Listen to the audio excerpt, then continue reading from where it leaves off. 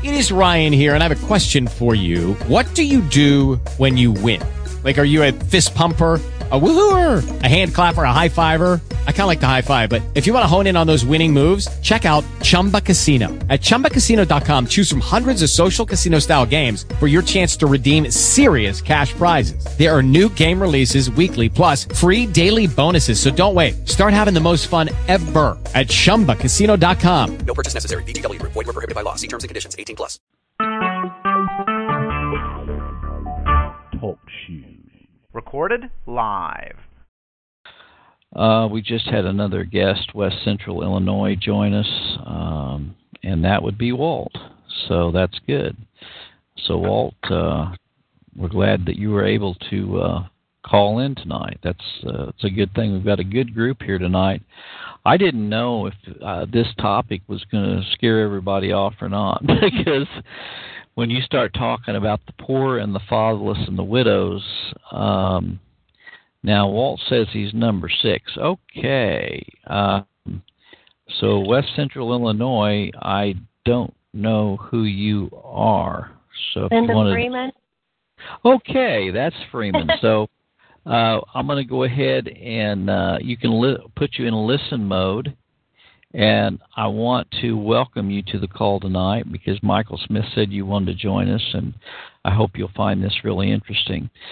Got a good group tonight. I've been thinking a lot about this topic of the poor, the fatherless, and the widows, and also disabled, because I happen to have a son who is disabled for the last 20 years, and that's been probably one of the most interesting challenges that has presented itself to me in my life. And not just interesting, but also heart-rendering at times.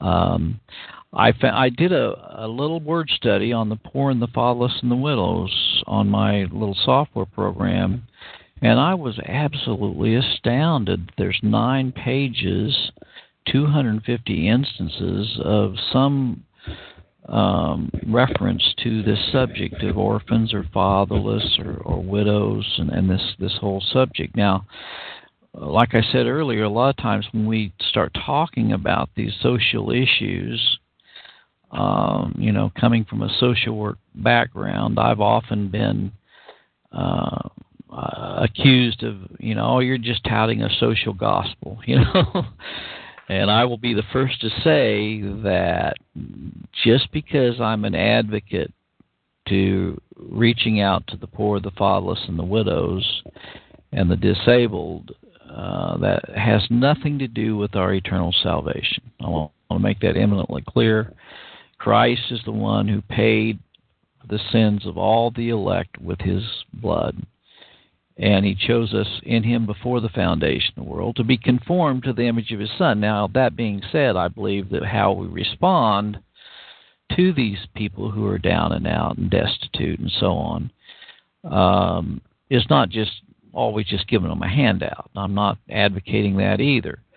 But how we respond to them is evidence that we are conformed to the image of his Son. So I'm going to throw this open. I'm going to start with Chris and let him talk about this subject. And I have 2 questions as a starting question for everybody. The first question would be, who are the fatherless, the widows, and the orphans and the disabled? Who are they? Because I've heard different definitions of that, okay? And then the second question is, as followers of Christ, what should be our response to this group of people? Go ahead, Chris. Well, as you know, there are 2 types of poor. There's poor in spirit. Those are poor. You can have all the money in the world, and if you're devoid of Christ, you're the biggest pauper the earth ever produced. And then again, there's the physically poor, and those are the ones we look upon most because they're on every street corner with a cardboard sign. We've got to be discerning if we're going to help them, and we do attempt to help them. We want to make sure we can deliver the gospel, the true gospel, with them. I like to, if I find somebody, with a sign, I'll say, "Are you hungry?" And if they say yes, well, let's go over here and have some lunch, and but I just won't give money to someone and then go and move on, because they may drink it. They may drink the money, So you got to be discerning. But my favorite verse is in Matt 26:11, Jesus said, "The poor you'll always have with you, but me you'll not always have with you." So, physically. But in James 2:5, this is my favorite verse in regard to the poor. It talks about, this is so right on target, and man has a propensity to favor the rich. Unwittingly, really, rarely to their own advantage.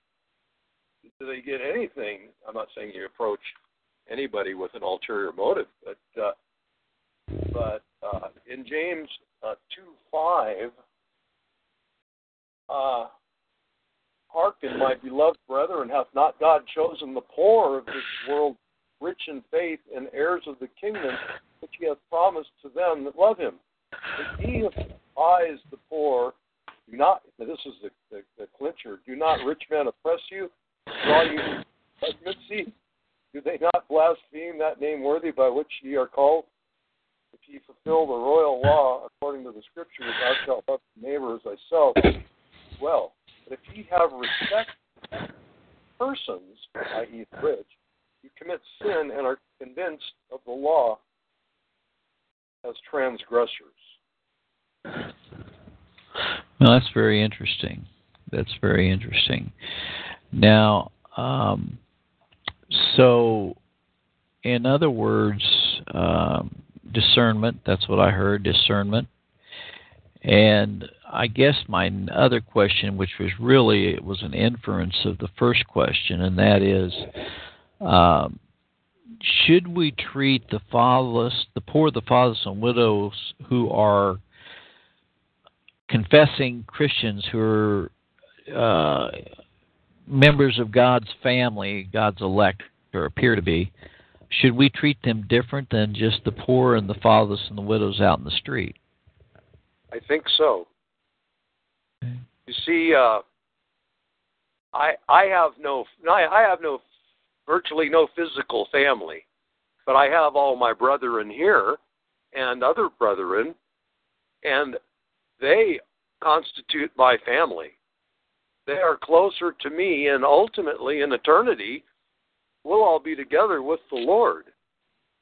I'm sure we all have family members that are so far from the Lord, we don't even want to, we've tried, and after the first or second admonition, we'll reject them because they'll either attempt to push our buttons in regard to the world, or just create a controversy rather than dealing with someone, our own brethren in Christ.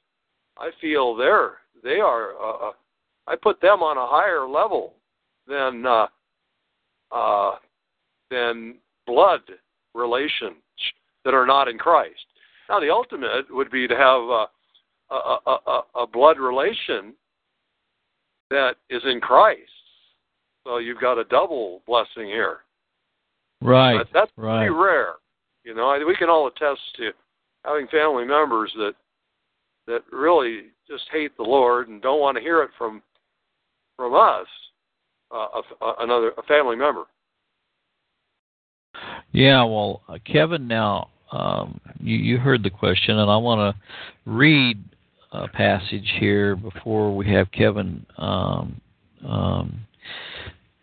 answer the question. Isaiah, the 10th chapter, 1st and 2nd verse. Woe unto them that decree unrighteous decrees, and that write grievousness, which they have prescribed, to turn aside the needy from judgment, and to take away the right from the poor of my people, that widows may be their prey, and that they may rob the fatherless. And what will ye do in the day of visitation, in the desolation which shall come from far? To whom will you flee for help? and where will ye leave your glory? Kevin, how would you address this subject as far as how we should address the poor, the fatherless, the widow, and also the disabled, the person? I think of Mephibosheth often when I think of disabled people, but go ahead, Kevin. Yeah.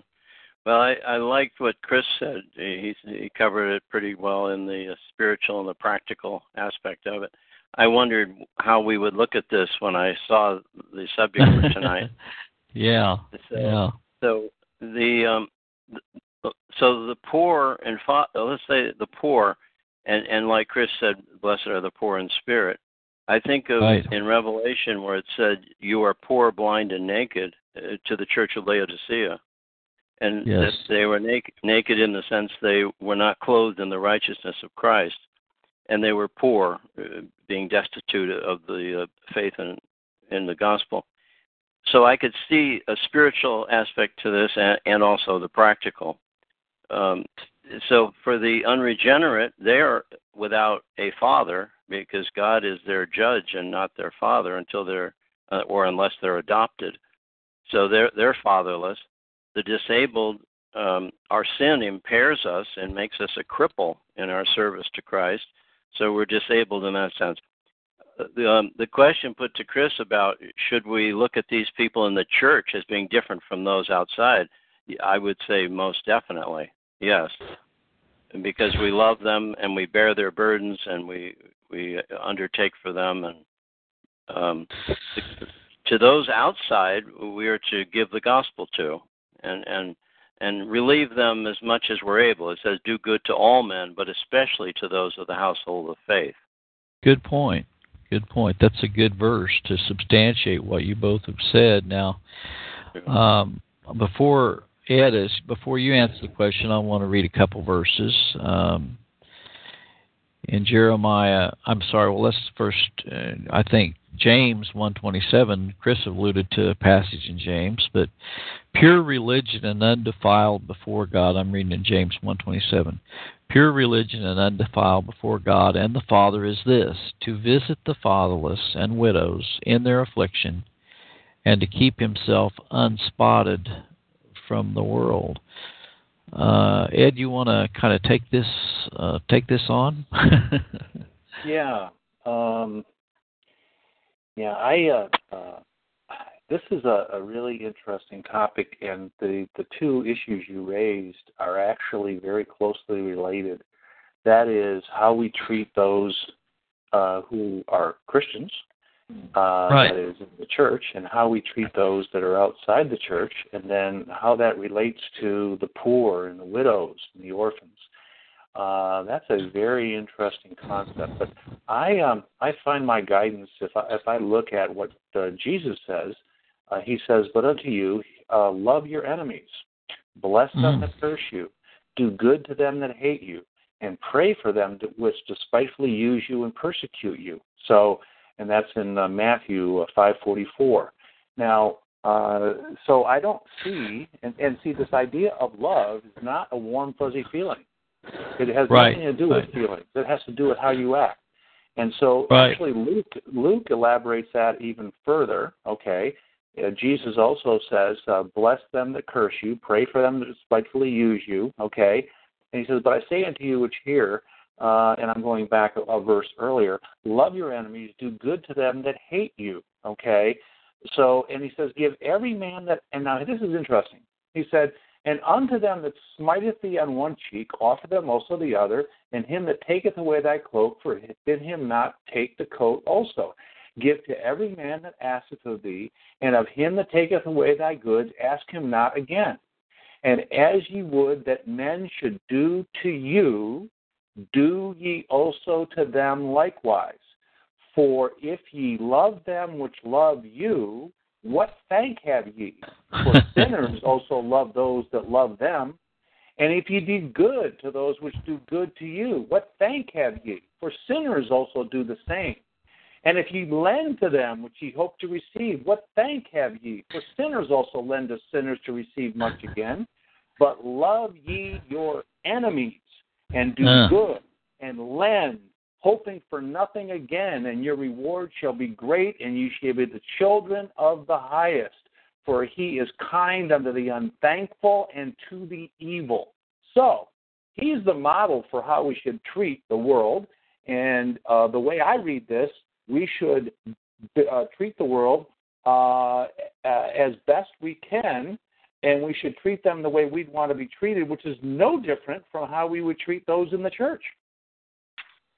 Well, you know, that is a really something to think about, and it's something that the way you have just presented it, we often are not presented that side of the coin. Now, when you were talking, I was thinking about Christ when he talked about, you know, laying down his life for a friend. You know, there might be some that would lay down the life for a friend, but Christ laid down his life for those that were not his friends.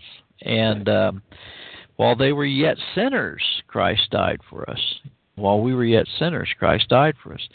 The other thing is that when you're talking about loving your enemies and you know, turning the other cheek and all of that, that is something that goes totally against our flesh. In our flesh dwelleth no good thing, and that definitely goes against our flesh. Someone comes up and strikes you on the face, you said, "Oh, go ahead, make my day," you know. Right. But you know what? It's exactly right. It's what is taught. It's what is conveyed in the Bible, and you've just read that. Now, I was also thinking about the aspect of how that the Pharisees constantly accused, you know, who Christ associated with. They called him a wine bibber. They called him a glutton. He ate and drank with publicans and sinners. And he said, I didn't come to call the righteous, but the sinners to repentance. He said the righteous need not a physician, you know. And so there is this element, I think, and I don't understand the total balance of it, but there does seem to be an element of, you know, if you're not us, you're not one of us. In other words, we're gonna take care of our little club here, and if anybody comes in that isn't one of our, is not a member of the church, or, you know, hasn't given their love offerings, their tithes of their love offerings, then, you know, we're going to put them on it. We're going to treat them like a second-class citizen, you know. And I want to open this up. Let's see. We've got two other Californias, and I'm not sure if Central Coast California. I know you muted your mic. Do you want to have any? You have any thoughts on this, Central Coast California? Is that you, Mark? I guess that's a negative. Okay, now West Central Illinois is okay. Guess 6. Are you Walt? Are you on the Are you on the phone line? Can you hear me, Larry? Okay, yes, okay. I'm having a hard time tracking everybody tonight. Well, I know you were going to be out of town there. What do you think about this subject, Walt? Well, I don't know. I something what it relates to me in my life. You know, I mean, when I was mostly broken-hearted, down because of a divorce, I took care of a fellow in a wheelchair for 6 months, and he had fallen off. He had fell when he was 18 years old. He'd fell off of a hay truck, and he was paralyzed from the waist down. You know, and eventually, and about 3 years, it took about 4 years later, I was driving hay truck. You know, and so I realized too. I guess it wasn't how much I was helping him. It was how much he was helping me, because I could see his strength. You know, And he said to me one day, because I had to put him to bed, get him up, but he always had a smile on his face, and he was always appreciative. And he told me one day, I realized that I was in rougher shape than he was, spiritually. Yeah, right. In other words, because he told me one day, he said, Walt, you're just going to have to start. You're going to have to start over. He said, I did, and I've never forgot that. And then I just, the word charity, is in the Bible 28 times, but that charity, I'm not too sure, but sometimes where is that? It's better to give than to receive. Yeah. Isn't that that's a Bible? Isn't that in the Bible? Yeah, yes, and also we have the whole 13th chapter of 1 Corinthians that talk about if you don't have charity, faith and hope and charity, but the greatest of these is charity or love, and I think that there is, like Ed was saying, a mandate. I was looking in Psalm 82:3. It says, "Defend the poor and the fatherless, do justice to the afflicted and needy." I was thinking about David. Wasn't that Mephibosheth? I think it was. It was wounded in his feet or something. And then now, which one was Saul's? I'm sorry. Yeah. That was Jonathan's son. Jonathan's son. Yeah, that's right. And David just took care of him. Just took him in and fed him and took him into his own household, and I thought that was a great thing that he did, to take him in. Zechariah 7:10 says, "Oppress not the widow, nor the fatherless, the stranger." Back to Ed's point, the stranger. We're not to oppress the stranger, nor the poor, and let none of you imagine evil against his brother in your heart. I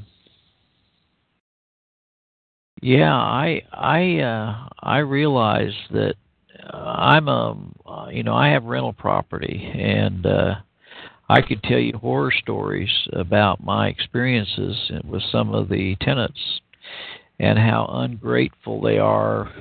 I've tried to help some of them, and people talk about me. They say, "Oh, Larry's a soft-hearted." He's soft-hearted. He's an easy take. You could take him. And all this. That's all right.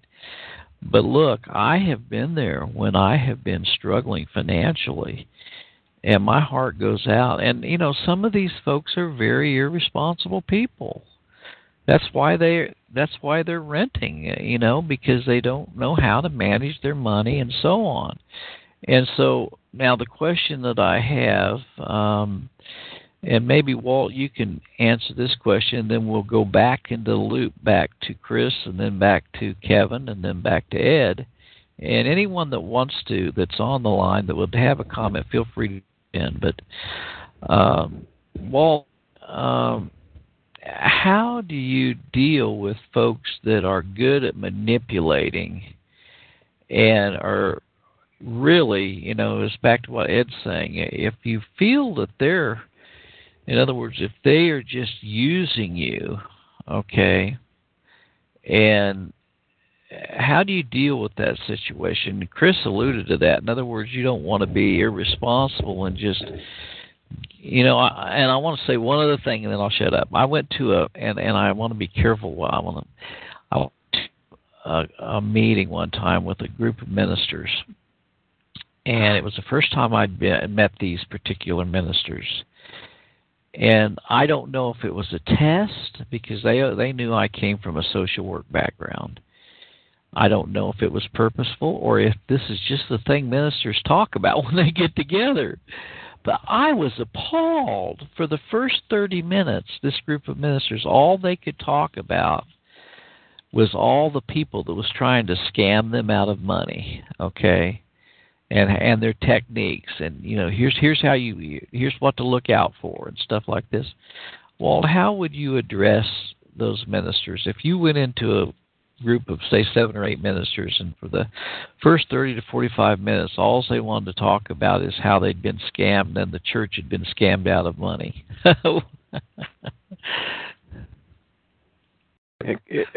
You can hear me, right, Larry? Yes, Yeah.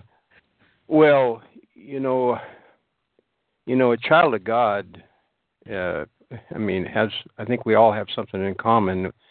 Then it's, is the word gullible, and naive. I mean, we've all been very, at certain times. I mean, I'm 73 years old, and you do gain some discernment, as but it's Christ who gives it to you, though. Right. And because first of all, you got to be examining your own heart continually. Right. Oh, I seen something the other day in the laundromat that just, and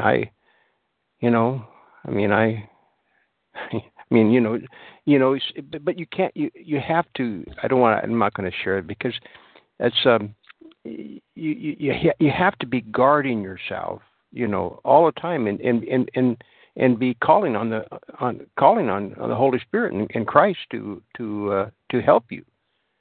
I mean, it's a continuous battle in life, especially in the age we live in 2017.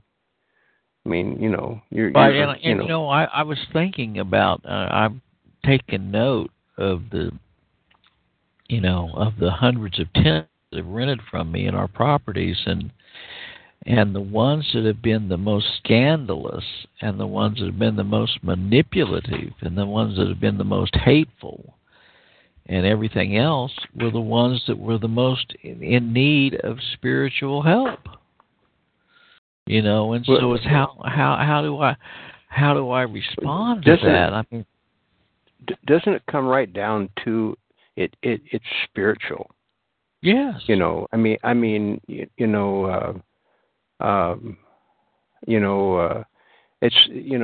like this too. I'm kind of pretty. I try to be self-reliant. But by the grace of God, I still, I'm able to go to the store, buy food, But there's a lot of, in other words, so for me, sometimes I've been helped out of nowhere. I could just go. I could out of all of us, boom. I'll just tell you one here about a year ago. One of my customers called me up and said, "You want to go? Would you work for? Could you work for me?" And he was making little blocks. We're making little blocks, and within about 2 months, I made $1,400, and that was in other words, it came out of nowhere. Even though I was working, I still considered it a gift, a hand of God. Sure. And in other words, and when somebody offers you and helps you, now the ball has been thrown in your lap. In other words, the person that gives you or is trying to help you is earnestly, feeling that he's trying to help. So in other words, that's where it comes. Yeah. You have to learn how to receive too. Right. So you're not going to but I don't know what the final question is. What it was. There, well, Larry, no, I think you pretty well addressed it. Now I'm going to go back to Chris because there's a passage in 1 Timothy 5:16, and this addresses kind of the thing with the church again. It says, "If any man or woman that believeth hath widows, let them relieve them, and let not the church be charged, that it may relieve them that are widows indeed." So in other words, there's almost an exhortation. Well, there's an exhortation there that if family members have widows, that they're supposed to support their own widows before relying on the church to support them if they can. And also, there is another passage in 3 verses up that says, "Honor widows that are widows indeed." In other words, make sure they're widows. I mean, and then there's one other thing in Psalm 10:14. It says, "Thou hast seen it, for thou beholdest mischief and spite, to requite it with thy hand. The poor committeth himself unto thee. Thou art the helper of the fatherless." So in other words, what I've gained from that is that sometimes the poor, cry out to us for help or assistance. And we, in other words, there's almost a tenuous, and actually in Proverbs, the 14th chapter, the 31st verse says, "He that oppresseth the poor reproacheth his maker." In other words, he that oppresseth the poor reproaches his maker. I've often, had conversations with Rosette. She'll say, "Well, don't you think we should start the process of evicting these people? I mean, they've been in there, they're 2 months behind, and they're just using us, Larry," and so on. And I said, let me have another conversation with them or whatever, But he that oppresseth the poor reproaches his maker, but he that honoreth him hath mercy on the poor. Now, I think we're back to Chris. Chris, what's your thinking on these things that we're talking about? Well, I maybe I'm off subject a little bit, but the verse that comes to mind is, well, there's so many verses that come to mind. He who doesn't take care of the members of his own house is worse than an infidel. I know you all heard that, but I've been reading about Schofield's early personal life. Yeah. And I don't know, for your information, this man had a wife and 2 daughters, and he left them high and dry and moved on to begin his Satan's work, But there's so many instances of the poor. The Lord does hear the cries of the afflicted. Why afflict a poor person who's done you no harm? Or how can we don't go out of our way, I don't think, unless you're a sadist, to try to bother someone that's already down on their luck. But, we're living in a day, let's bring it up to right now. I mean, it's not going to get any better. And we're going to find so many instances where we can help poor people, but we must be discerning in attempting to do so. Yeah, I think you're right. And I think that you alluded to what Christ said earlier, the poor you've always had. It's interesting you bring that up because I actually used that as a passage. I spoke a little bit up in Joplin to the folks, and they wanted me to share. And I was thinking about, that passage where she brought that spikenard, that real expensive spikenard, and they started laying charges against her and saying that money could have been used for the poor and all that. And her motives were not erroneous. Her motives were she wanted to exalt her Lord and Savior. She had been forgiven much, and she wanted to show in some way her honor and thanksgiving to her Savior.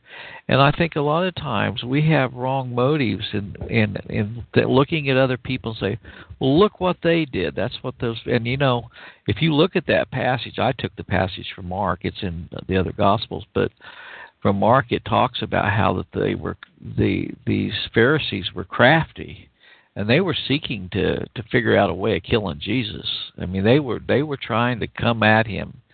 And so often when someone tries to honor our Lord, their motives are right, and other people, and I've been as guilty as anyone else, to wrongly try to attribute motives to someone that aren't even there. Her motives were totally pure, and then they were full of vindictiveness because she'd spent this money, and well, I don't know if it was 300 pence worth, but I don't think it was everybody. I think it was just Judas, because he was a bag. It was not just Judas, because you can go back to that passage, but he was one of the ones, and he didn't like that at all, because he headed up that descent. Yeah, he did. And in Deuteronomy, the 5th chapter, it says,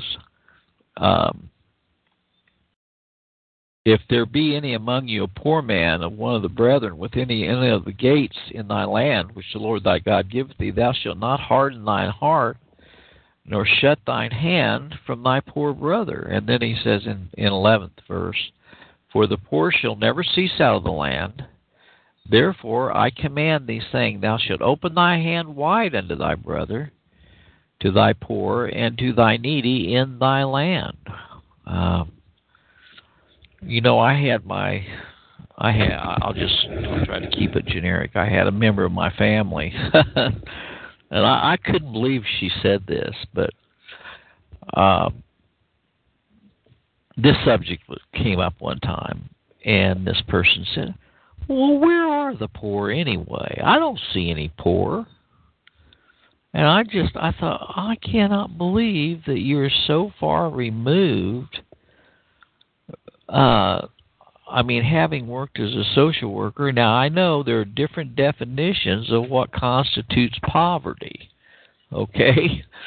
And I know that there's a lot of and I know what the welfare mothers do, and I know that sometimes they eat better than we do off of food stamps and taken from the guy. I know all about all of that. Believe me, I saw it firsthand. But there are people out there that are poor, okay, that are needy, that are destitute, that are in need. And now I'm going to go back to Kevin and then down to Ed. But Kevin, go ahead and expand on this a little bit. Well, yeah, to start out with the first point, if I meet someone that's shifty or deceitful or is devious and has ulterior motives, if the Lord lets me see what he's up to, or she, and I begin to speak to it, and they are able to understand that they're exposed, that's a good thing, because they might then see that God sees them as well. Right. Because a lot of people that are like that really believe that they're pulling the wool over everybody's eyes. Yes. Until they meet us. The other thing is when Walt was talking about the preachers, talking about the scam artists in the congregation, I thought that if the preachers are preaching a false gospel, they're scamming the people. So very good point. They're scammers too. They're scamming each other. That's right. And so much of that is true, and what we see in the media churches today. And the other thing is when we step out of our comfort zone, and every once in a while we're called to go somewhere or travel and watch how the Lord undertakes for us and how we're just met unexpectedly with favor along the way.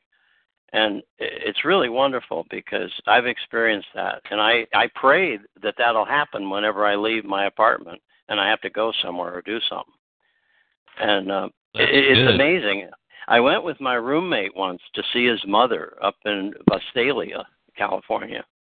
And that's pretty far away from Long Beach.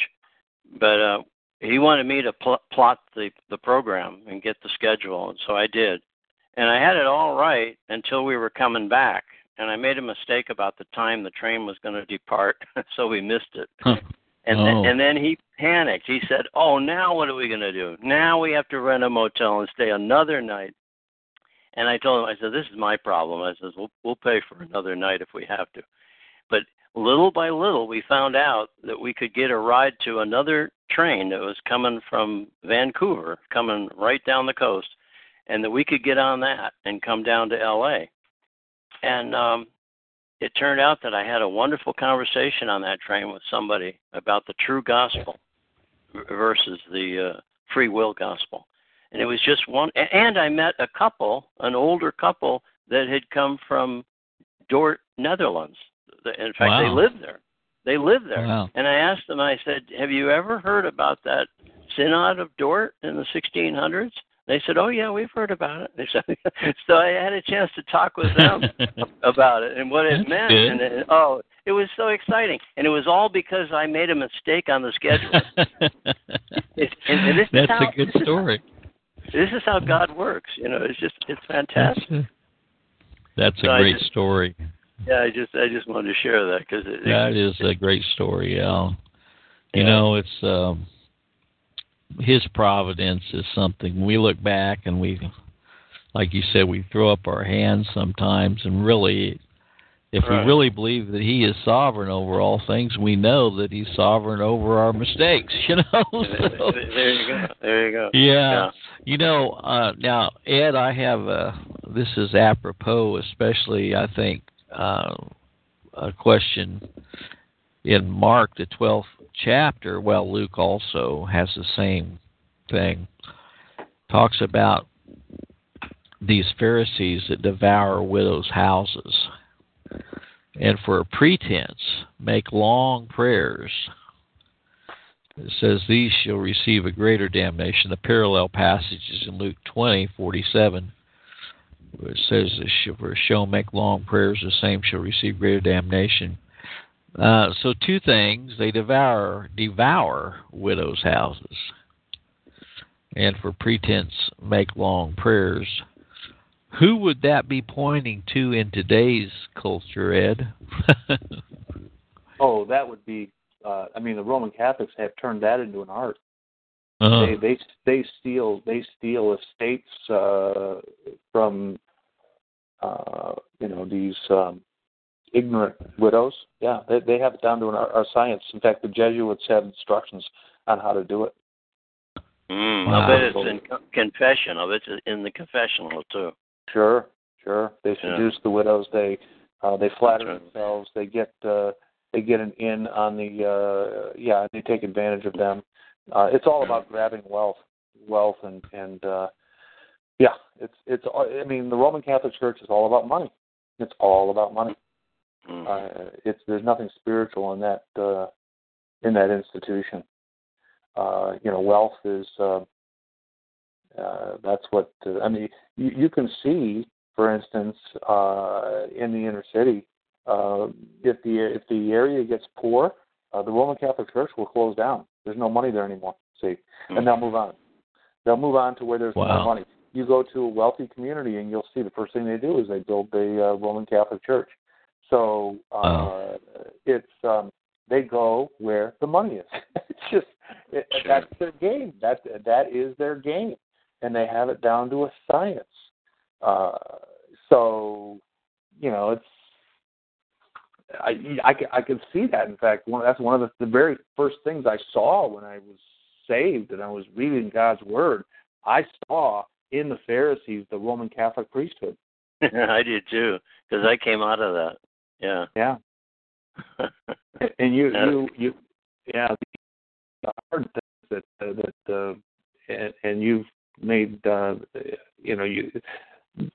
points that you brought out, Larry, is what do you do in a situation where you have a feeling that the person's taking advantage of your kindness? So we have an admonition by God: give to every man that asketh of thee, and of him that taketh away thy goods, ask them not again. So or you have a strong suspicion that the person is taking advantage of you. Yet you're under a command from God to give every man that asketh of thee. And that's a very hard thing for me to deal with. I don't know if I have it quite right, because it doesn't feel right. I'll give you an example. When I work, there would be the same people, okay, and this is when I was working in downtown Washington, D.C., I would walk along a 2-block stretch to get to the office, and I would see the same people begging in the same spot. And virtually every day I would stop and give them money. Now, the interesting thing is I would have conversations with these people. These people were perfectly capable of supporting themselves. One guy, I asked him flat out, I said, why don't you do something to help somebody else other than just sitting there and collecting money? Because, I mean, I would see him, because he told me, he said, he was explaining to me why, because I asked him, I said, well, I haven't seen you the last couple of days. He said, oh, yeah, I was working somewhere. I said, oh, you have a job? Yeah, I was sitting over at such and such a place. He called begging working. And so he thought that was working. And I said, well, wait a minute. Shouldn't you do something to benefit somebody else? And, I mean, that's not working. You should do something. If you can work, he says, well, I'm having a conversation with you. I said, yeah, but you're doing me no good. These people, I mean, they're twisted thought. He's perfectly capable of working. He did his job to beg on the street, and he would sit out there all day long as people walk by. And it's just, some of the conversations I had with them, the one lady, she had, I think it was 2 cell phones. I said, well, how do you have 2 cell phones and you're out here begging? Well, I just got this one the other day. Obama gave it to her. She had an Obama phone, okay. And then she's feeding the birds. She's got a thing of cookies here. She's begging, and she has a thing of cookies, and she's feeding the birds the cookies. I said, why are you feeding the birds your cookies? I thought you were hungry. No, these cookies are broken. I said, broken cookies? You don't eat broken cookies?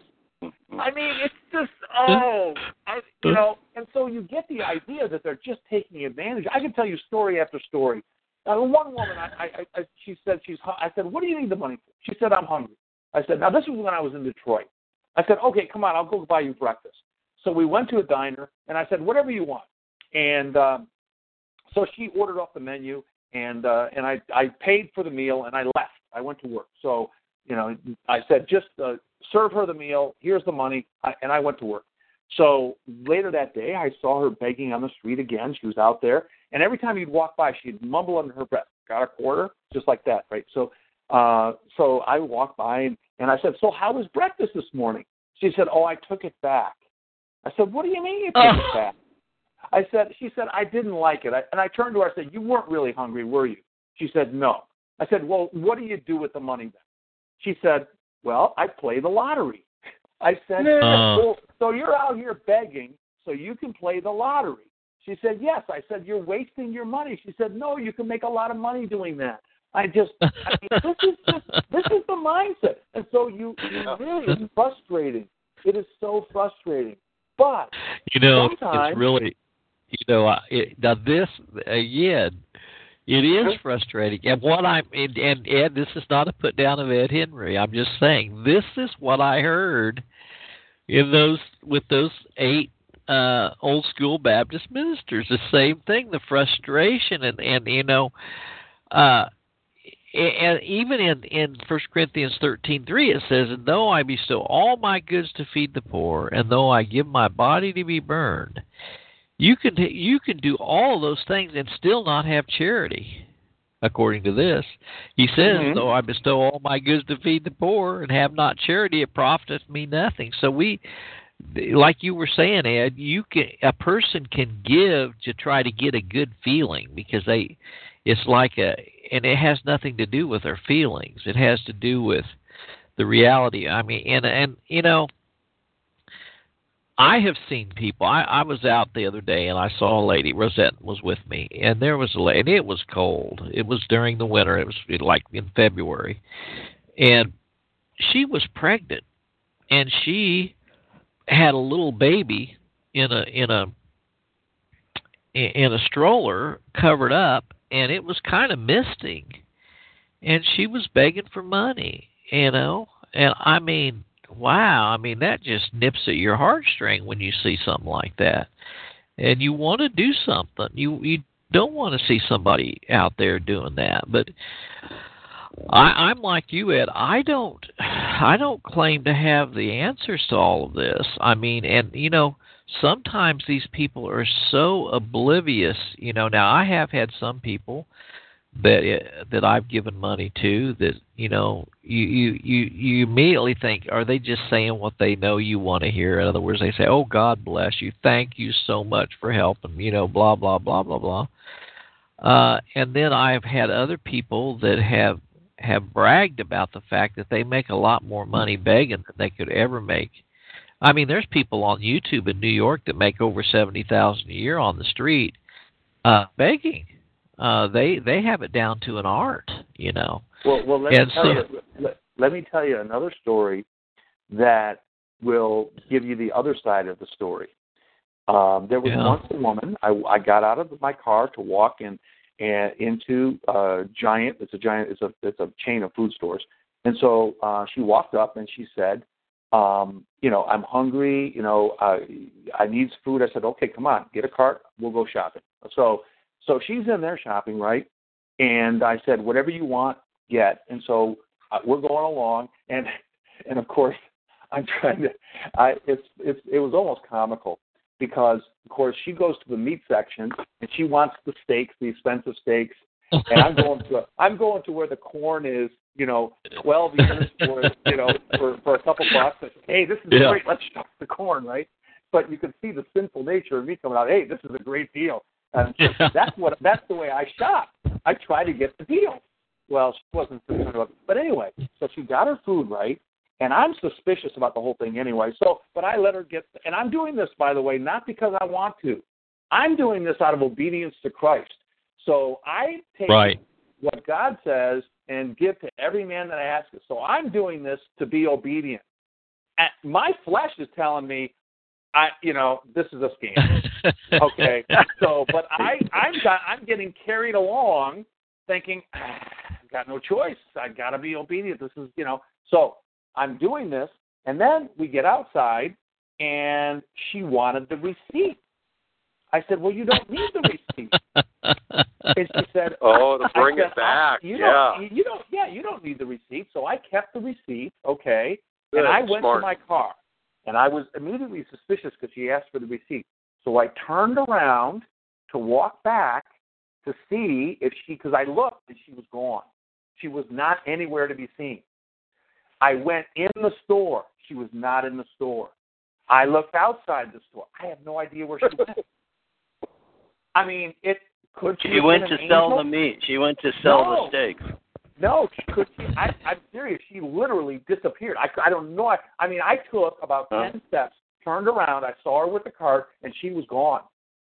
Mm-hmm. I don't know whether she was an angel or what. And it could have been. I don't know. Yeah, we had an experience. You know what? I had an experience just very similar to that Mark and I did. Mark was having a really bad day, and I was distraught and everything, and we saw a hitchhiker along 435, not too far from Independence, Trumantown. And I told Mark, man, and the guy looked to be in his 70s, and I said, "Man, Mark, let's pick this guy up. He needs a ride, And so I pulled over, and this guy got in, and it was the strangest thing because as soon as he got in the car, his whole interest was on Mark. It was, says, "Mark," he didn't say Mark, but he says, "Young man," he says, "it's going to be all right." And Mark says, "How do you know?" He says, "I know what you're going through. You're going through a struggle, and I just want." And I said, "Look, where are you going?" He goes, "Oh, just take me up the road here a few miles." He said, "I just wanted to encourage you all and stuff." And I said, "Man, you don't know us, He goes, "Well, I don't have to know you to encourage you." But he said, "Don't worry about me. I'm fine." But he said, "This young man in the back seat needs some encouragement, some comfort, and so on." And we went up about 5 to 7 miles, and he said, "You can let me out right here." I said, "Man, this is a minute." He goes, "Oh, I'll be fine." And he turns around to Mark, and he says, "Now, he says, I want you to just be encouraged. Will you just take what I've said, and will you take that as a word of encouragement to you?" And Mark says, "Yes, I will." He said, "That's all I need to hear." He gets out of the car, and I started off, and I looked back, and he was gone. He was gone. Wow. Yeah. And Mark was freaking out. Mark said, "Where did that guy go?" Wait a minute. Were there any bushes there? Maybe he wanted to get out of the car to go to the bathroom behind the bushes. Chris. Were there any bushes nearby? Yeah. No, Chris. No bushes, Chris. Wow. Okay, then. Wow. What But can I anyway, when you tell certain people that, they kind of get askance because they go, "Oh, don't tell me you're into all this special revelation." I go, "I'm just telling you what happened, okay? That's all." The Bible says entertaining anglos or entertaining messengers unawares, Yeah. So God's, if the Bible says it, so I believe it. Yep. It happens. It sounds like an incidence of the same there. That sounds very much like it could be. Yeah, I don't know, but I know it's something that's lived with us for a long time, and we had, and I don't want to get off the subject here, but I think that you're right, Ed, in that I was a deacon of the Kansas City Primitive Baptist Church, and it was my responsibility. If anybody approached the church, we had a ministry of giving, that kind of thing. And the one time I came out of church, and this fella approached me, and he told me, "Is there any way that you can get me some money for groceries?" And I said, "Well, I have to talk to the elders," but I said, "Can you tell me a little bit about your situation?" And he goes, "Well, I can't work," and he said, "I have a disease," and he said, I've exhausted all of my health benefits," and he said, "I don't have any way of feeding myself." And I said, "Where are you staying?" And he was staying in a real bad area of town in one of those real low-budget motels. And so I talked to the elder, and he said, "Yeah, let's go over and visit with the guy." And so we went over to his motel, and I'm telling you, it was really rank. And we went in there, and I realized after everything, this guy had full-blown AIDS. I mean, full-blown AIDS. He was close to death. And, we went and got groceries and brought him back. He seemed very grateful and stuff. And about 2 weeks later, he called me. He had my phone number. I don't know how he got a phone, but he called me. He says, "Is there any way I can get any more groceries?" He said, "I used all those groceries up." We gave him about 2 weeks of groceries. And, I approached the elder again. He goes, "We can't feed this guy for life, He goes, we did our part, And he goes, "We're just a small body of people here. We can't get him dependent upon us, And it kind of got me. I look back on that, and I thought, was that, And so I've had deal with this kind of thing, and I don't know. It's like Peter. Yeah, it was Peter asked Christ, "How many times do you forgive?" 70 times 7. Okay, whatever that is. That's 490 times. That's it. Well, if they repent, he says, if they repent. It's hard. It's especially if you think they're taking advantage. But that's the flesh. I mean, how do you know? And you could be entertaining an angel unawares. Yeah. So it was, and I'm not kidding you. That woman was standing outside. She said, "I'm going to wait for my ride. I walked about 10 steps. I turned around. She was gone. Right away, I'm suspicious. She was in the building taking the food back, and she was not there. She was nowhere to be found. So, wow. And she couldn't have loaded the groceries in the time that I had taken the 10 steps. So, who knows? Yeah, but why did she want the receipt, though? I mean, it sounds like she wanted the money. That's the same person? I don't. Same lady? Same lady, yeah. That's what made me suspicious. But, I don't know. Would an angel ask for that just to test me? I don't know. I don't know. Right. Well, there also seems to be now I know that you can't look at things from an aspect of future deliverance by God. Okay, I'm going to pay mine now and I'll get mine later type of a thing, Yeah. But like in the 41st Psalm, it says, blessed is he that considers the poor. The Lord will deliver him in time of trouble. That's what it says. And what was the verse that you said earlier that they look upon us to help them? Where was that? It was in Psalm. Let me go back. Yeah, let me go back and find it real quick because I don't think it'll take me that.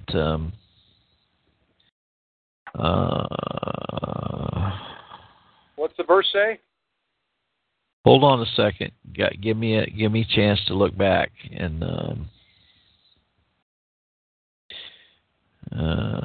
Anyway, guys, go ahead and talk while I'm looking for this here. Yeah, no, this is a hard thing because I talk to other people, Christians who, people take advantage. They do, and it's hard. Well, they're professional panderers, and they can make upwards of $100,000. They've crafted the art of separating you from your money, and it's all a sympathetic approach at the unsuspecting do-gooder. Mm-hmm. You know what, though? I believe that if our intent, it's kind of like the opposite of if you think, even if it isn't a sin, if you think it's a sin, then it's a sin. Well, sort of the opposite side of that, well, it's unrelated, but it's kind of like 180 degrees from that is the idea that if you in your heart you're attempting to help someone, and even if they're professional panderers, God still will give you I don't mean credit. I mean, but he'll appreciate the fact that you tried to help someone in need or apparent need, whether they're fakers or not. And you know what? As I look at the Luke, Luke 6 verse 30, it says, "Give to every man that asks of thee." So, I think to be obedient, if somebody asks of thee, then we're supposed to give. I don't know any other way around it. So, basically, even though we don't feel that maybe we feel the person's taking advantage, so what? We're supposed to be taken advantage of. Because the very next phrase it says, "And of him that taketh away thy goods, ask them not again." So basically, Jesus is saying, people are going to take advantage of you. I think we should still give. I don't know. Yeah. I think it's prudent to be a little more discerning, though, because if they're obviously, if for example, let's just say they smell like whiskey or something, and they say they're hungry, and I wouldn't just hand them money because I think they would just go drink it. That's another good point that I wrestle with too. I come across those people, and you think, am I just helping their drinking habit? Am I helping their drug habit? You are. Are they really in need of money, or they want the next fix? That's another good point, Chris. And I don't know the answer to that. I really, it's hard. It's hard. I don't know. Well, they can make a lot of money just professionally pandering and seeking out the sympathy of the public. And I think that the way the economy's going, though, I think it's going to be harder and harder for them, to eke out any kind of living the way people are tightening up monetarily. Well, see, the problem is, I see it, the problem is the social welfare system, where the government is supporting people not to work. So whatever the government pays for, you get more of. So yeah, they've caused it, really. So yeah, and the problem also is that causes people's heart to harden, and I have to resist that feeling myself, because you think, well, they have Social Security, they have welfare, and they're probably receiving that in addition to this, and they can sit around all day, and it's like I have to resist that in order to be in being obedient to Christ. See. Because that social welfare system, that socialism, is evil. It's just plain evil. Oh yeah. Well, it is, and having come out of it, I can tell you firsthand that those people that are habitually on every imaginable program, they know the utility programs, they know the food programs, they know how to get extra gas money. They know they use the system. I had a client, they called them clients, and I even remember her name to this day. I won't mention her name, but I went over to see her one time, and she was really using the system. This was when I was working for the state of Kansas, and man, I went over to her house, and I just listened to her for about 10 minutes. Talk about all the programs she was hooked into, and this and that, and how she knew the governor, and on and on and on. And after she got all finished, I said, "You know what, Mrs. So-and-so?" I said, "If you could be the CEO of Ford Motor Company, if you put the amount of energy into actual work as the amount of energy you put into getting all this freebies, you could be the CEO of Ford Motor Company." Yeah, that's a good And point. she said, she goes, "Well, why would I want to do that when I can get it for free?" Working the system. Yeah. The term that you're fully aware of, Larry, because you worked in that capacity for how many years? I think I found that verse that you were looking for. It's a Psalm 10:14, Ed. It says, "Okay, Thou hast seen it, for thou beholdest mischief and spite. Requite it with thy hand. The poor committeth himself unto thee. Thou art the helper of the fatherless." It's a really interesting verse. Yeah. The poor committeth himself to thee. Yeah. But no, I've seen it, and you guys, I have struggled with this too, and I got to the point where I really almost became jaded. I became insensitive to these folks, because I could see how they were working the system, and I could see that a lot of them were eating a lot better than I was as a social worker. They were eating steak. They were eating. They were having filet mignon, and I was going home eating ground beef. Right. And they were eating lobster on the half shell and all this stuff. And I think, wait a minute, there's something wrong with this picture, Well, yeah, I'll tell you, in the olden days, you could see what people on welfare were buying because they would pull out the food stamps. So you'd be in the shopping food line, and you can see the expensive stuff. And by the way, the expensive clothing that they wear. They were dressed to the nines. So, nowadays, however, they've removed that because now they give them credit cards. So I guess they're debit cards, and so you can't tell who they are anymore. You can't see it. It doesn't, because the view was that food stamps were shameful, and people didn't want to be pulling out food stamps. So they gave them now credit cards. So they removed the shame. But yeah, do you know that right now? I don't know about the United States wise, But in the state of Missouri, 62% of the population is on some form of welfare assistance. Wow. Yeah. And a system like that will collapse. It cannot support itself. And that's, this is all going to come back to roost. It'll end when government runs out of other people's money. That's right. But then they'll just print more. But I have a feeling they're going to constrict. They're in that mode right now. All they're doing is printing money. And see, the way the economy is going, so much of the money is overseas. It has not been repatriated, and so we have very low inflation, artificially so, primarily because of the massive amounts of money that remain overseas, you see. We don't feel the inflation.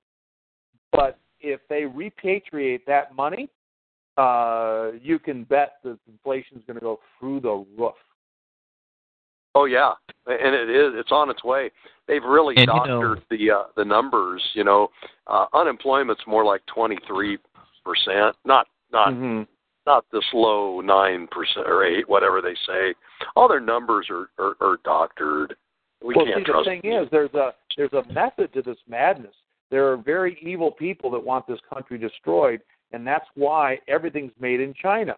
Because in order to make something in China, you have to build a plant. You have to build a factory. You have to put in machinery. You have to have an assembly line.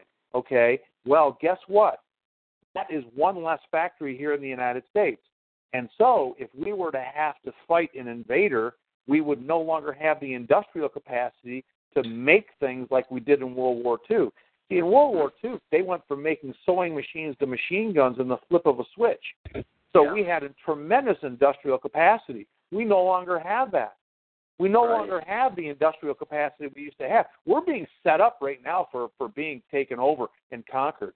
It's just a matter of time. I can see it. I can see the writing on the wall. You can't buy anything in the store without it being made in China. Well, and also what we've already talked about, you've got all of these folks dependent on a system that's going to crash. Can you imagine the utter chaos that's going to happen in this country when people don't get their foods? It's going to be it's going to be riots in the street. When people go without food for a couple of days and they're used to having it paid for without having to work for it, and they haven't, all they do is work hand to mouth, those people will riot. Yeah. And there will be and you make another point that I think we need to make, and before this absolutely corrupt social welfare system, for lack of a better word, evolved or progressed or whatever, came into there was a time when churches took care of those situations. The churches, that's the purpose of charities, to take care of charitable cases. And by the way, when there is a direct link between the payer and the payee, you monitor and see that the person's being rehabilitated and see that they're going to be working their way off of the charity. Well, when you have a social welfare system, when a check is coming in a debit account and by some faceless, nameless bureaucrat, it just perpetuates itself. Well, it reminds me of Planned Parenthood. I mean, Planned Parenthood was perpetuated by abortions, and the more abortions they have, the more funding they got. The more, and that's the welfare system is, like you said, all the social workers, all the people with their master social work programs and their PhDs, the only way they can keep their jobs is if they can perpetuate it. That's the problem with the medical system. I go into, that little hospital visit which was stupid. I learned a very valuable lesson. I knew better to go to emergency room on the weekend. I should have waited. I was in tremendous pain, and I really did not understand that I had shingles. Okay, But I just got the hospital bill, for a 20-minute visit to the emergency room was $700, okay?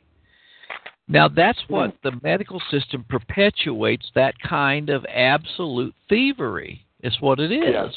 Yeah. And see, we look in Leviticus, it says, and when ye reap, and I'm reading in Leviticus 23:22. And when ye reap the harvest of your land, thou shalt not make clean riddance of the corners of the field when thou reapest, neither shalt thou gather any gleaning of thy harvest, thou shalt leave them unto the poor and to the stranger. He says the same thing in Leviticus 19:10. And thou shalt not glean thy vineyard, neither shalt thou gather every grape of thy vineyard, thou shalt leave them for the poor and the stranger. I am your God. But there was a time in this country, like we were talking, that the churches would monitor and would take care of those in need. They were the welfare system, you want to use that term. But now we have a system, there's no accountability to anyone on anything. Okay? Right. It's just I don't know. It's amazing, but I do think that there's a reason that we're sent. These people approach us. When I was working right downtown Kansas City, and my office was on the 3rd floor, and I would go out and I'd walk down the street to get a sandwich or something, and I mean, people would it's like a toll booth on every corner. Oh, it's amazing how they just absolutely fall into stride with you, like they're your best friend, Right. This one guy, every time I'd see him coming, I'd say, "Oh, here he comes." How's it going, man? Got a quarter? Got a quarter? Yeah. I said, a quarter? Can't you do better than a quarter? I said, man. He goes, man, people won't give more than a quarter. He goes, you got 50 cents? But it is amazing. It is amazing how they just, it's like the story I told about my my sociology teacher. He comes into the class the first day, and first time we'd ever met him, he gives everybody a quarter. The second day he comes into the class and gives everybody a quarter. The third day he comes into the class and he doesn't give anybody anything. Everybody's saying, "Where's my quarter? Where's my quarter?" Oh, learned a valuable lesson there. Well, anyway, it sounds like you were aiding and abetting him by suggesting he could ask for more than a quarter. Oh, I was toying with him. I wanted to just see what he would say. But anyway, this has been very interesting, and I do think that there's a tendency for us to, if we are in, if God is, I know God is probably pretty much all of us on this call, and He's given us life abundantly, and not only in monetarily, but spiritually, and so on, and sometimes we become somewhat aloof, from people that are really hurting, and I never want to do that. In other words, I never want to be aloof or be, I just like Christ. Wasn't it Christ that said that the widow gave more than all, and because she gave all she had, Two mites. Yeah. Because she gave everything. They gave out of their abundance a lot, but she gave 2 mites. She gave more because that's all she had. So she gave everything. Yeah. Kevin, do you have any? We've been on now for over an hour and a half. Kevin, we have kind of a tendency of dominating the conversation, Kevin, so I'm going to turn it over to you for a little bit. Well, no, I thought it was a good exchange we just had. And Ed brought out the scripture where we are to give to whoever asks of us. And I can say for myself, I don't do that. If I go to 7-Eleven, I don't give money to people who are standing outside waiting for people to come out to give them something. But as I'm walking home, if I pass somebody off to the side of the sidewalk and I see that they're lying in the grass and they're really hurting, then I drop a banana in their hand, and that the compassion comes out of me to help them because I believe that they're really deserving of it, whereas others Sure. are just and you would be helping them. I really think that we would, and that's why I jokingly said that you aided and abetted the guy who asked you for a quarter. Right. But we're really assisting them in their crime. To know that they're scamming, to know they're lying, and then you just feed it into their hands. So it's a matter, like Chris said, it's discernment, and we have to pray. It's the Lord's money. We ask Him to have us be wise stewards of it, and to not turn a cold shoulder towards somebody who's really hurting, who needs and is deserving of it. Lord knows there's plenty around us that are just playing us for all they can get, and the Lord knows how we feel about that. We hate every evil thing, as David in the Psalm said. Yeah. Well, that's good. Well, I want to thank everybody for coming on tonight. I think it's been a valuable dialogue, and I think that the Holy Spirit can guide and direct us as our society becomes more debauched all the time, and will show us the direction that we should go. And I think that hold on a second, Ed got cut off. I think he's back with us now. Cut off now. You're back with us. Okay. Yeah. Somehow it dropped. So I don't know what happened. That happened. I was in a mind to open this can of worms. I'm reluctant, but I guess I will. These charlatan preachers that tell the people, that these prosperity gospels, and they have airplanes, and I'm talking about the big boys that, and they're not heaven bound, and but boy, they sure are worldly, rich serpents. And they have, I wish Andrew could share a story, and I think he shared it with you too, Chris. Andrew works for a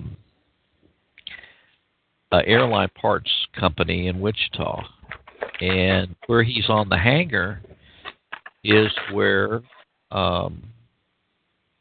Copeland comes in and brings his jet.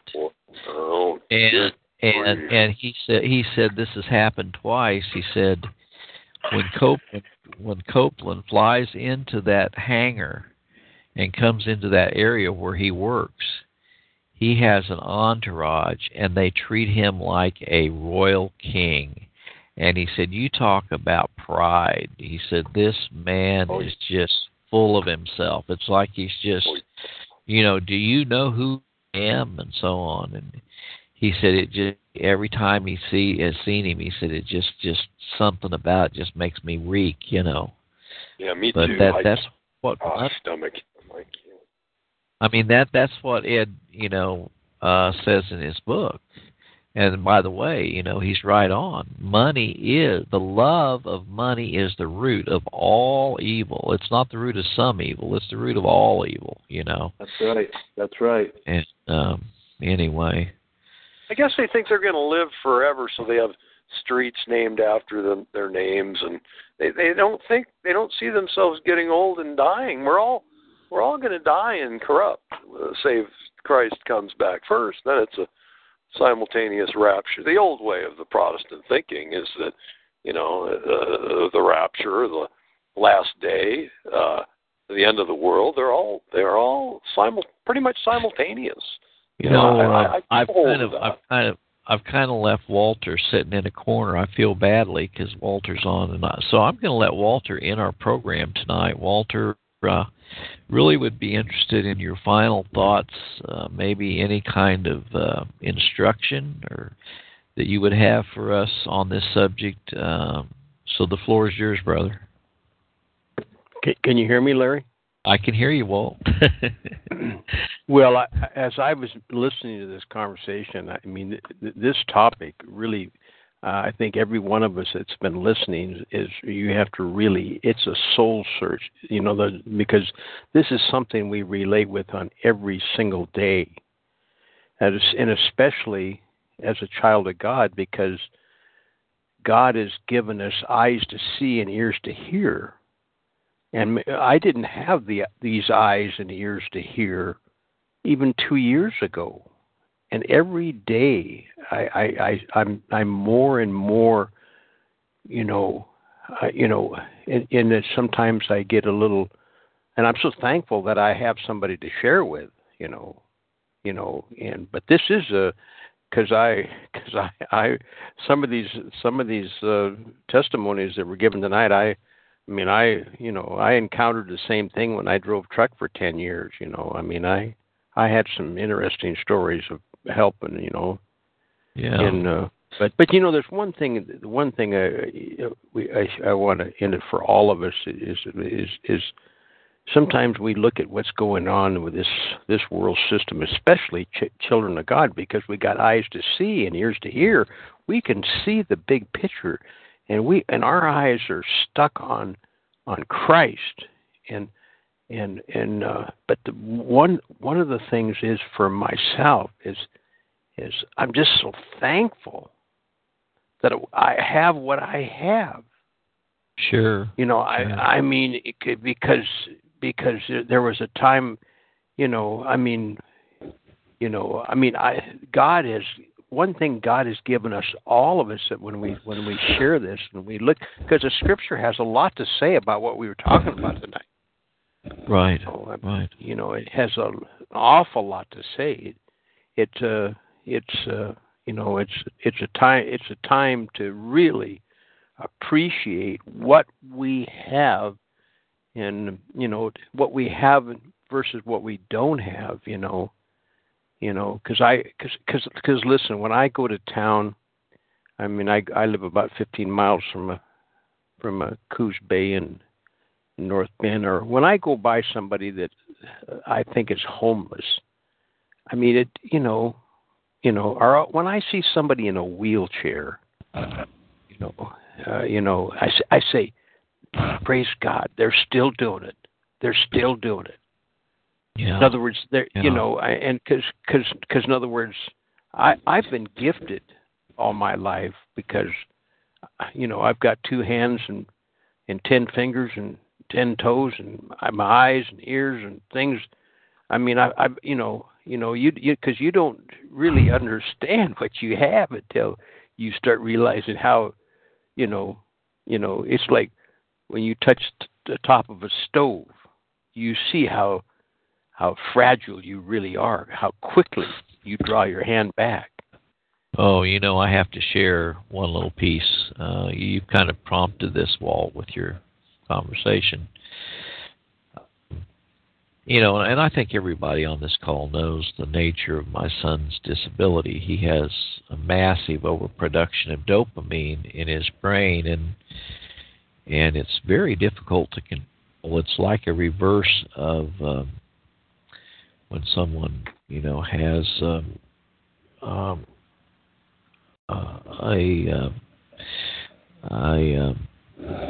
when their brain is not producing enough dopamine, you have you shake, and you don't have control of your muscles and so on. But when you have an overproduction of dopamine, what happens? The receptor cells of the brain fill up and they start dumping, and when they dump, it causes slight electrical discharge. It's not full-blown scissoring or anything like that, but what happens is it actually starts destroying little elements of the brain as far as the cognitive functioning parts of the brain. And when this all started happening to Mark when he was 16, I would take him to the neurologist. They were clueless of what was actually going on. By the time they finally figured out that it was a massive overproduction of dopamine, there was already brain damage. But they were able to use inhibitor drugs to slow down the dopamine production. But it still has affected Mark ever since, this happened when he was 16. And very rare kind of a thing. But anyway, this Sunday we were up in Joplin, and Mark was having a really bad day. And I could tell he was having real difficulty in forming thoughts and being able to cognitively process information.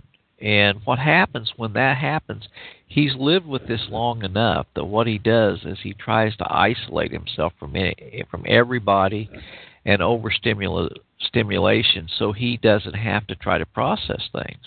In other words, he tries to neutralize it, which is, I think, is admirable. But anyway, I could tell he was struggling. We were in the first part of the service, and the second part of the service, Mark's not with us anymore. And I looked over to Rosette, and I said, "Where's Mark?" And she said, "He's not doing well." I said, "Well, where's he at?" She goes, "He's back in the kitchen by himself in the corner." And I said, "Oh, well, he'll be okay." I said, "He's just trying to isolate himself from stimulus, okay?" So I went back and in the kitchen, and I said to Mark, "You going to be all right?" And he goes, "It's not working today. It's not working." It's not working. Okay. He recognizes that. Now, I just share that piece with you, but whether it's your brain or whether it's a physical anomaly or whether it's whatever a person is dealing with, I think the body of Christ should take it upon themselves to be cognizant of the needs of those around us. I think that's part of being a follower of Christ. I think that's what Christ did. When she touched the hem of his garment, he immediately turned around and said, "Who touched me?" And they just gave him fits because but yet he knew that had gone out of him, and he knew who she was, and he knew that God had given her the faith to believe that she would be healed. And so, but anyway, I appreciate that, and I'm going to now just open it for anyone that has any final comments before we close this call down. Does anyone have any final things to say? Okay, well, nope. I've enjoyed everybody. Thank you for having us. This was good. Yes, may God be with all of you tonight. Now, I'm going to leave. I'm going to end the call, and if you guys want to continue to fellowship, you're welcome to do so. Okay, good night. Good night. Good night. Lucky Land Casino, asking people, what's the weirdest place you've gotten lucky? Lucky? In line at the deli, I guess? Aha, in my dentist's office.